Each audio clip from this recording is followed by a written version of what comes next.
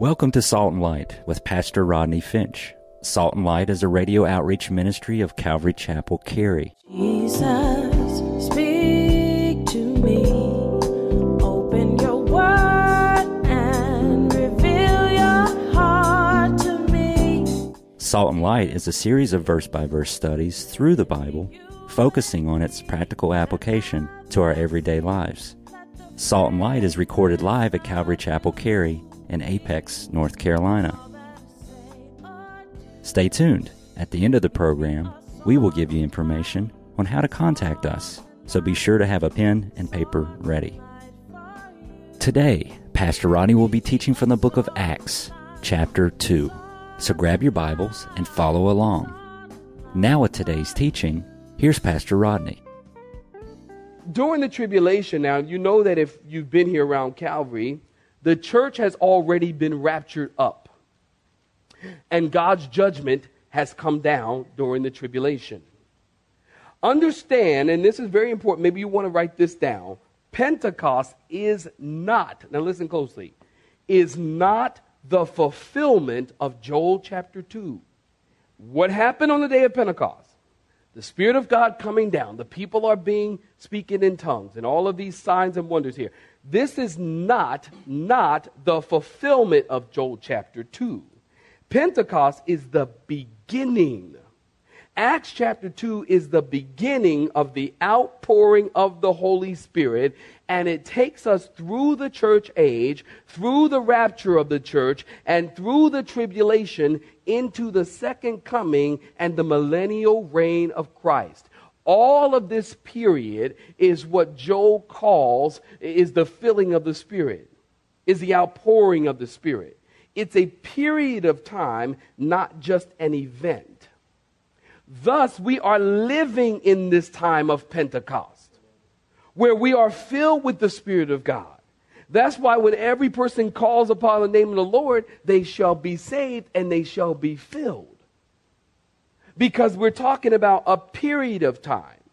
Now, between, listen, the outpouring of the Holy Spirit and the millennial kingdom is a period known as whosoever will call upon the name of the Lord shall be saved. From the day the Spirit came down until the 1,000-year reign of Christ begins, or ends actually, whosoever calls upon the name of the Lord shall be saved.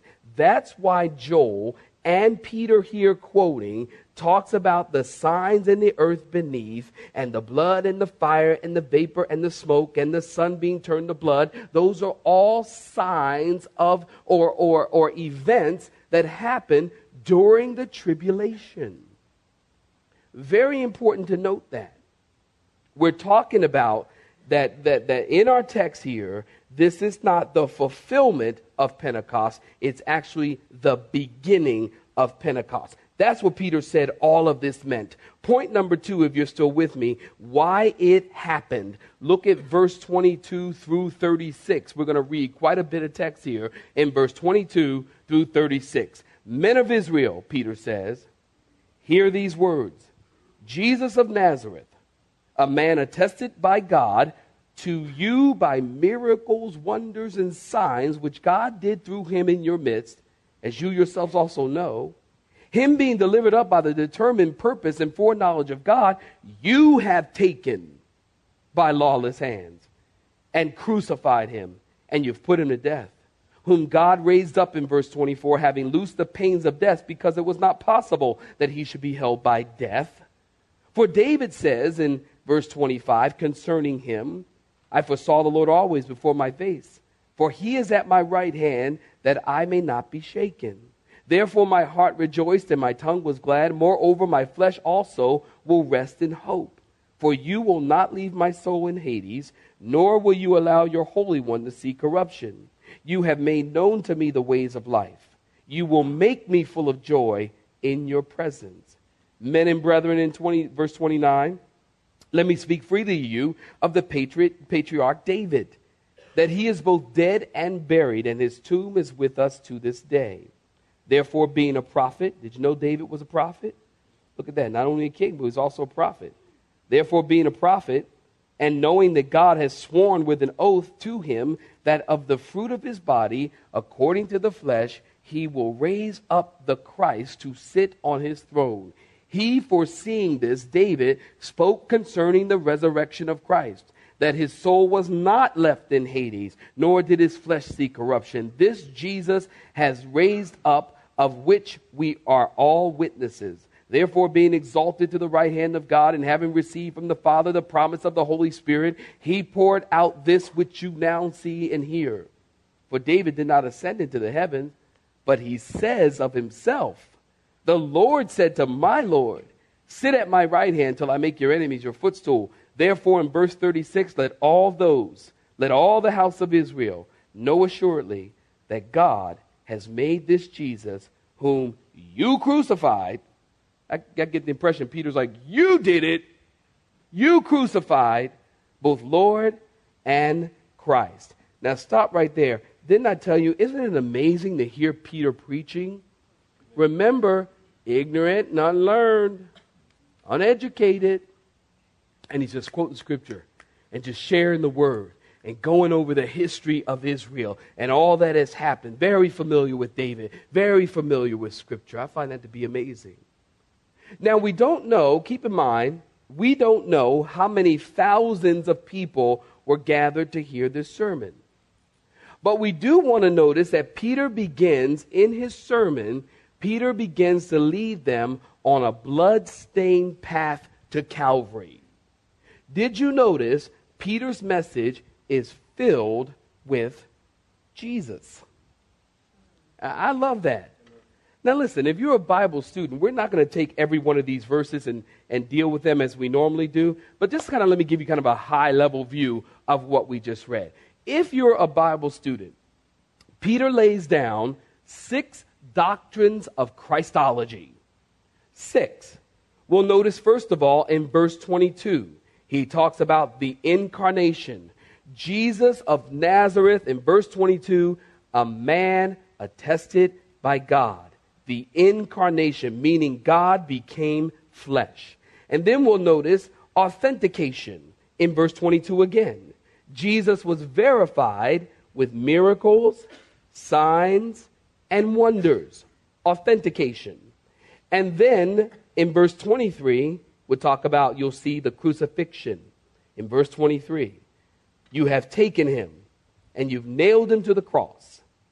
And then in verse 24, verse 31, and verse 32, Peter talks about the resurrection. God raised Jesus.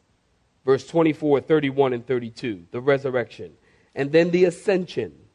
Jesus was exalted to the right hand of God. We'll find that in verse 33. And then finally, glorification. He is both Lord and Christ in verse 36. The incarnation, 6 doctrines, important teachings. You alter these teachings, you alter the truth of the gospel. You alter these teachings, you alter salvation to mankind. These are doctrines. These are not negotiable. You cannot change these. The Bible's very, very clear about these. 6 doctrines of Christology: incarnation, authentication, crucifixion, resurrection, ascension, and glorification. Very important. Now look at verse 23 again in your Bibles. I want to bring your attention to just a few of these verses. Look at verse 23 in your Bibles. This verse, in verse 23, if you're there, say amen. Notice him being delivered by the determined purpose and foreknowledge of God. You've taken by lawless hands. You have taken by lawless hands. And you've crucified and put to death. This verse is very, very troubling. Give me your attention. This verse is very, very troubling for some people. Why? Because this verse teaches us the sovereignty of God and the responsibility of man. The sovereignty of God and the responsibility of man. Notice Peter says it was God's predetermined foreknowledge that kills Jesus. That killed Jesus. And then he says, you crucified him. So we see the sovereignty of God and the responsibility of man. And people have trouble with this verse. They say, did God kill Jesus? Or did man kill Jesus? Was it human Or was it divine?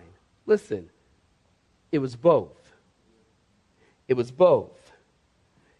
There's so much in the Bible that our little pea brains can't handle, can't understand, and can't figure out. I cannot figure out, listen, people, I've heard sermons on it, and I think anything short of, talking about the responsibility of man, the sovereignty of God, anything short of, listen, I don't understand the sovereignty of God and the responsibility of man working simultaneously at the same time. Anything short of that is foolishness. Get over it. There are certain things that we are not going to understand about God. Someone once said, if God were small enough for me to figure out, he wouldn't be big enough to worship. Isn't that true? There's certain things that we will never understand about the scriptures. All I know is God's word is right. All I know is God is sovereign.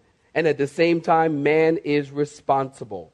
So Peter said everything was according to plan, but you crucified him and put him to death. And then notice in verse 24, again in your Bibles, look at it, whom God raised up from the dead.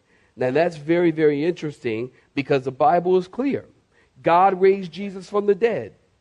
Romans chapter 8 tells us the Spirit of God raised Jesus from the dead. And then John chapter 10 verse 17, Jesus said, no man takes my life, but I lay it down. And if I lay it down, Jesus said, I will raise up again.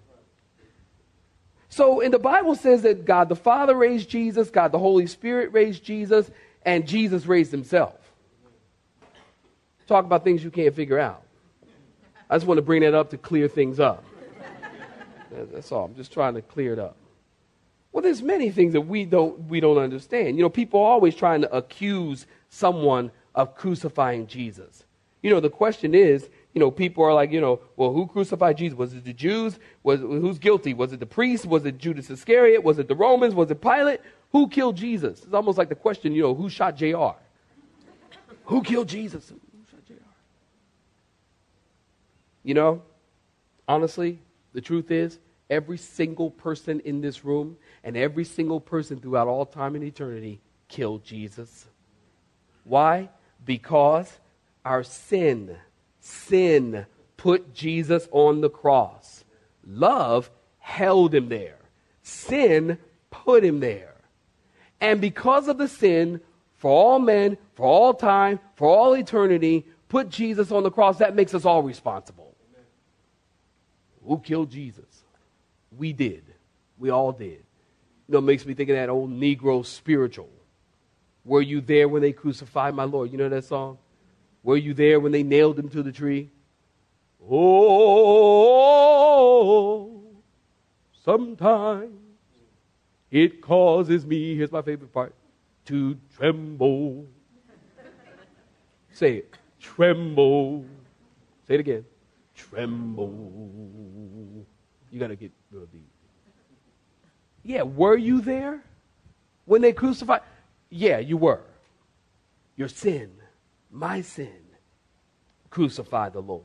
John Stott said, before we can see the cross as something done for us, we must see it as something done by us. And that's very true. Now let me give you just again a high-level view and a summary, if you will, of verses 22 through 36. Here's the summary. Peter gives them three proofs that Jesus is the Messiah and the Lord.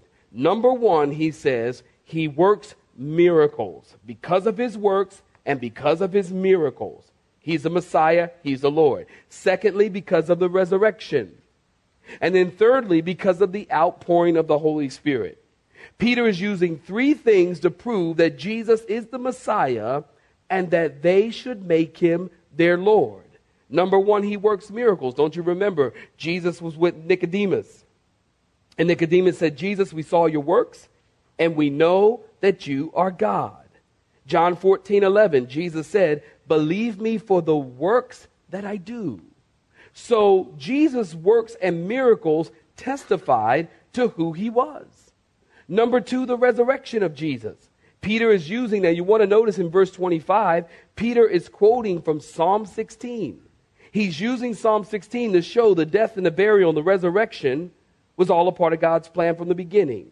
And that God was going to raise Jesus up.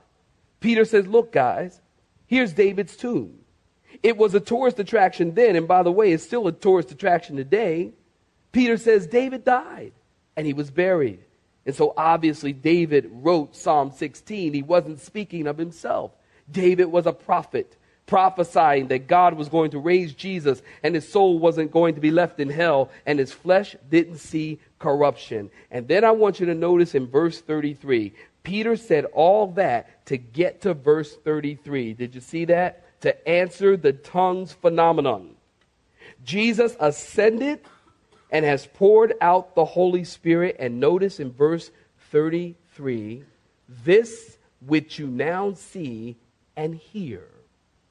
All of what Peter had to say up to this point was to bring you to verse 33 to tell them that Jesus, what you see is the fact the Holy Spirit has come down, Jesus has poured out his Holy Spirit, and this is what this is all about. This is what this phenomenon of tongues is all about. This is what you now see. And then finally, notice in our last point what to do in verse 37 through 41. What to do. Now in verse 37, when they heard this, they were, note this saints, cut to the heart and said to Peter and the rest of the apostles, men and brethren, what shall we do? And then Peter said to them, repent and let every one of you be baptized in the name of Jesus Christ for the remission of sins. And you shall receive the gift of the Holy Spirit. For the promise is to you and to your children and to all who are afar off, as many as the Lord our God will call. And with many other words he testified and exhorted them, saying, be saved from this perverse generation. Then those who gladly received his word were what, saints? Baptized. And that day about 3,000 souls were added to them, or added to the church. Now, stop right there. By this time, Peter finished speaking. It cut their hearts. Their hearts were cut. This message shocked them. It shocked them to the core. And here we see, you want to note this, we see the first example of what Jesus said would happen. Don't you remember in John chapter 16, verse 8 through 11? When Jesus said this, when he has come, he will convict the world of sin and of righteousness and of judgment. Of sin because they do not believe in me. Of righteousness because I go to my Father and you see me no more. And of judgment because the ruler of this world is judged. Notice in our text, Jesus promised conviction would accompany the message. And here we see the first mention of that. Here it is. They were cut to the heart and they believed and they asked the question, what shall we do? Should we pray more? Should we give more? Should we work more? And Peter said, no. Here's what you do. Repent and be baptized, every one of you, for the remission of sins. This word repent means to change your mind. It means to go in another direction. It means to make a U-turn. You're going that way, now go this way. Peter is telling them to repent. He says, you once thought this about Jesus. Now you need to think differently. You once thought he was dangerous and a blasphemer and a heretic. Now repent and change your mind about who Jesus is. Don't you know every single one of us, if you're a Christian this morning, that's exactly what happened to you? You have to change your mind. You got to change your mind. You know, some people in the world, to them, Jesus is a curse word. Can't stand it when I hear that. People curse and use the name of Jesus. I don't know why they don't do that with Buddha. I don't know why they don't stub their foot and go, oh, Hare Krishna. I mean, why don't they do that? Oh, Muhammad. Oh, Muhammad. No, Jesus. To them, Jesus is a curse word. You need to change your mind. Some people, Jesus is just another revolutionary, political revolutionary. For some people, Jesus is a good teacher. He's cool. Jesus is all right. No, the Bible says that Jesus is our Savior. Amen, saints? That Jesus is our Lord. Jesus is your God. Jesus is your King. And Peter says, repent, change your mind, change your thoughts about who Jesus is. And then notice he says also, very important, saints, for you to look at this. Be baptized. Did you see that? Repent in verse 38, and let every one of you be what? Baptized. Now, this verse again causes people a lot of problems, because some people use this verse and they say you need to repent. Now watch this. You need to repent and be baptized in order to be saved. And some people teach, and some churches teach, that if you are not baptized, then you're not really completely all the way saved. That's why if you get saved on Sunday morning, they encourage you to come back on Sunday night and get baptized in the church baptismal. Because in their minds, according to the scriptures, they say, and they use this verse, you need to repent and be baptized. Listen, here's the equation. You need to write this down. Grace plus anything equals works. I'll say that again in case y'all didn't get it. Grace plus anything equals what, saints? Don't forget it. And grace plus 0 equals salvation.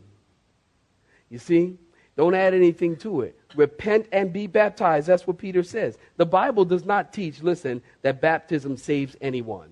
Baptism does not save. I'm going to give it to you very quickly because now I'm out of time. But listen at this very quick, because you need to understand this. The Greek word here, notice Peter says, be baptized. Repent and be baptized for the remission of sins. Be baptized, notice, for the remission of sins. In the Greek language, the word for is the Greek word eis. E-I-S. Eis. And the word eis means for, in order that, or because of, or on account of. For example, if I say the soldier is decorated for bravery, is the soldier decorated in order that he can become brave? No, he's decorated because he is brave, for bravery. If I say the child was rewarded for good grades, is he rewarded so that he would get good grades? Well, some of y'all bribe your kids that way, but generally no. You understand? He's rewarded. Why? Because he has good grades. So to be baptized for the remission of sin isn't in order that your sins will be forgiven, but because your sins are forgiven. You got to understand something. They didn't know what an altar call was in the New Testament. In the church, they didn't have the altar call. Pastor Rodney, how come we don't have altar calls? Well, I'm not against them, but let's understand something here. We can't say altar calls is this, is that, because altar calls are not this, is that. They didn't have altar calls. What they did was they were baptized. If you became a Christian and you truly repented, instead of coming down the aisle, they would go and get baptized as an outward sign of an inward reality. So baptism does not save. Clearly, the Bible teaches that. Peter is just simply saying, take a public stand because your sins are forgiven. Stand up and be baptized. Stand up. Notice, be baptized in the name of Jesus. Again, problem. People, oh, well, you know what? Pastor Rodney, I've had this happen to me. I told you. Pastor Rodney, I need to be baptized in Jesus' name only. Because Acts chapter 2 says, in the name of Jesus. In Jesus' name only. No problem. I ain't got no problem with that. I told you guys. I ain't got no problem with that. They come out in the water while they're standing up. I'm praying with them. And I'm just about to take them down. I say, I baptize you in Jesus' name. And then I put them in the water and say, the Father, the Son, and the Holy Spirit. And bring them back up. Pastor Rodney, thank you so much for baptizing me in Jesus' name only. No problem. Be blessed. You understand? You see, all of these things, Peter's just simply saying, look, be baptized. Is baptism an option? No, it isn't an option. It's a mandate. It's in Scripture. But let's understand that baptism doesn't save. And that's why there's a lot of people who think they're Christians walking around the earth today because they got baptized when they're not. because they got baptized, but they didn't repent. They got baptized, but they didn't repent. So listen, if you get baptized and you don't repent, then you just got wet. So the promise is to you and to your children and to all who are far off. You know, the afar off? That's us. That's us. Calvary Chapel, we're afar off. And as many as the Lord will call, and they gladly received his word, they were baptized and given the gifts of the Spirit, and the church grew tremendously. 3,000 people in one day gave their lives to Christ. My question to you, do you know him? Have you repented? I'm not asking you, have you been baptized? I'm not asking you, have you joined the church? Have you repented of your sin? You have been listening to Salt and Light, a radio outreach ministry of Pastor Rodney Finch and Calvary Chapel, Cary, located in Apex, North Carolina. Join Pastor Rodney Monday through Friday at this same time. For information regarding service times, you can contact us at 1-800-293-0923. That's 1-800-293-0923. You may listen to today's broadcast in its entirety by visiting the media library on our website at cccary.org.